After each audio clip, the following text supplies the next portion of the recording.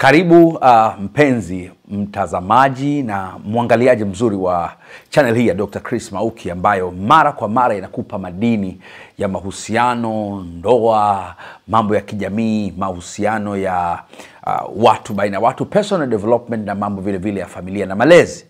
Na kama ni mara ya kwanza kufika, basi ninakushauri ubonyeze kitufe chekundu kilichoandikwa subscribe ili uweze kuwa wa kwanza kupata madini kila wakati ambapo nina-upload mbele yako. Leo nataka nikuletee topic ambayo specifically ni kwa ajili ya personal development au uwezo wa maendeleo binafsi, na hususan katika kumudu changamoto mbalimbali katika maisha. Unafanya nini pale unapokumbana na mabadiliko makubwa maishani? Unafanya nini pale unapokumbana na mabadiliko makubwa maishani? Na ni lazima ufahamu mabadiliko makubwa maishani hutokea, na yanatokea katika nyanja mbalimbali na katika nyakati mbalimbali. Kwa mfano, dunia ilikumbwa na kipindi kikubwa cha corona, na yako maeneo bado yanasosua na wanaendelea na changamoto za corona. Corona ni mabadiliko makubwa katika ulimwengu ambayo yameleta impact au changes au athari mbalimbali katika maisha ya watu. Lakini si corona tu. Mabadiliko ni pamoja na kufiwa, kupotelewa na ndugu wa karibu, mpenzi, mke, mume. Lakini pia kuoa ni mabadiliko, kuolewa ni mabadiliko, kuunguliwa na nyumba, kupotelewa na vitu vya thamani, loss ya aina kubwa, kufukuzwa kazi, kustaafu ni mabadiliko, kuwa kwenye mahusiano yakavunjika pia ni mabadiliko, divorce na separations zinahusika hapo, magonjwa ya muda mrefu, kuuguza mtu kwa muda mrefu ni mabadiliko yanayotokea katika maisha. Unafanya nini hizi nyakati zinapokutokea katika maisha? Na huwezi kukwepa baadhi ya mabadiliko, ni lazima yatakuja, ni sehemu ya maisha yetu. Sasa ni vizuri ujue watu wengi huyapokea mabadiliko haya katika mitazamo tofauti. Kwa mfano, wengine huyapokea kwa hofu, wengine huyapokea kwa panic, wengine huyapokea kwa shida zaidi, wanakutana na stress kubwa, na hizi stress inawapeleka katika ugonjwa wa sonona au depression. Lakini wako wengine pia ambao hupokea na zinawaletea athari ya afya katika miili yao. Lakini pia wako ambao mabadiliko haya huwakatisha tamaa na wakaanza kutamani kufa, kutamani kujiua, kukata tamaa ya maisha na vitu vingine. Hii kwa pamoja tunaitaga suicidal ideations. Sasa natamani nikusaidie kufahamu ufanye nini. Vitu 6 vitakusaidia. Kitu cha kwanza, ni vizuri ufahamu kwamba sio kila badiliko linapokuja katika maisha yako linakuja kwa nia mbaya. Sio kila badiliko linakuja kukuua. Sio kila badiliko linakuja kukuteketeza. Yako mabadiliko yanakuja kukujenga maishani, yako mengine yanakuja ili mambo yabadilike yawe bora zaidi. Kuna mambo mengi tumepitia kama nchi ambapo yameleta mabadiliko, yamekuwa shida kidogo, watu walishindwa kuendana nayo, lakini baada ya muda tunaona kwamba kuna vitu vizuri vinazaliwa kwenye haya mabadiliko. Waingereza wana msemo unaosema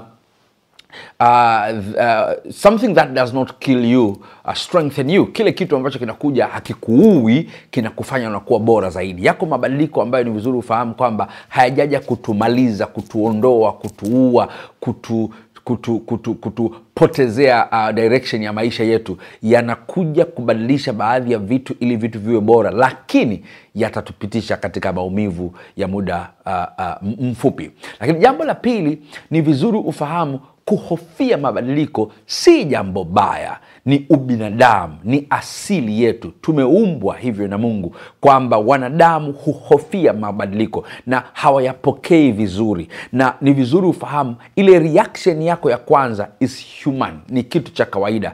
Issue inakuja unafanya nini baada ya ule mshtuko wa kwanza, baada ya ile anxiety ya kwanza, baada ya zile hofu za kwanza. Unafanya nini? Jitahidi kuhakikisha huyapokei vibaya. Na hiyo inanipeleka kwenye pointi ya 3 ambayo ninakushauri: jifunze kuwa tayari.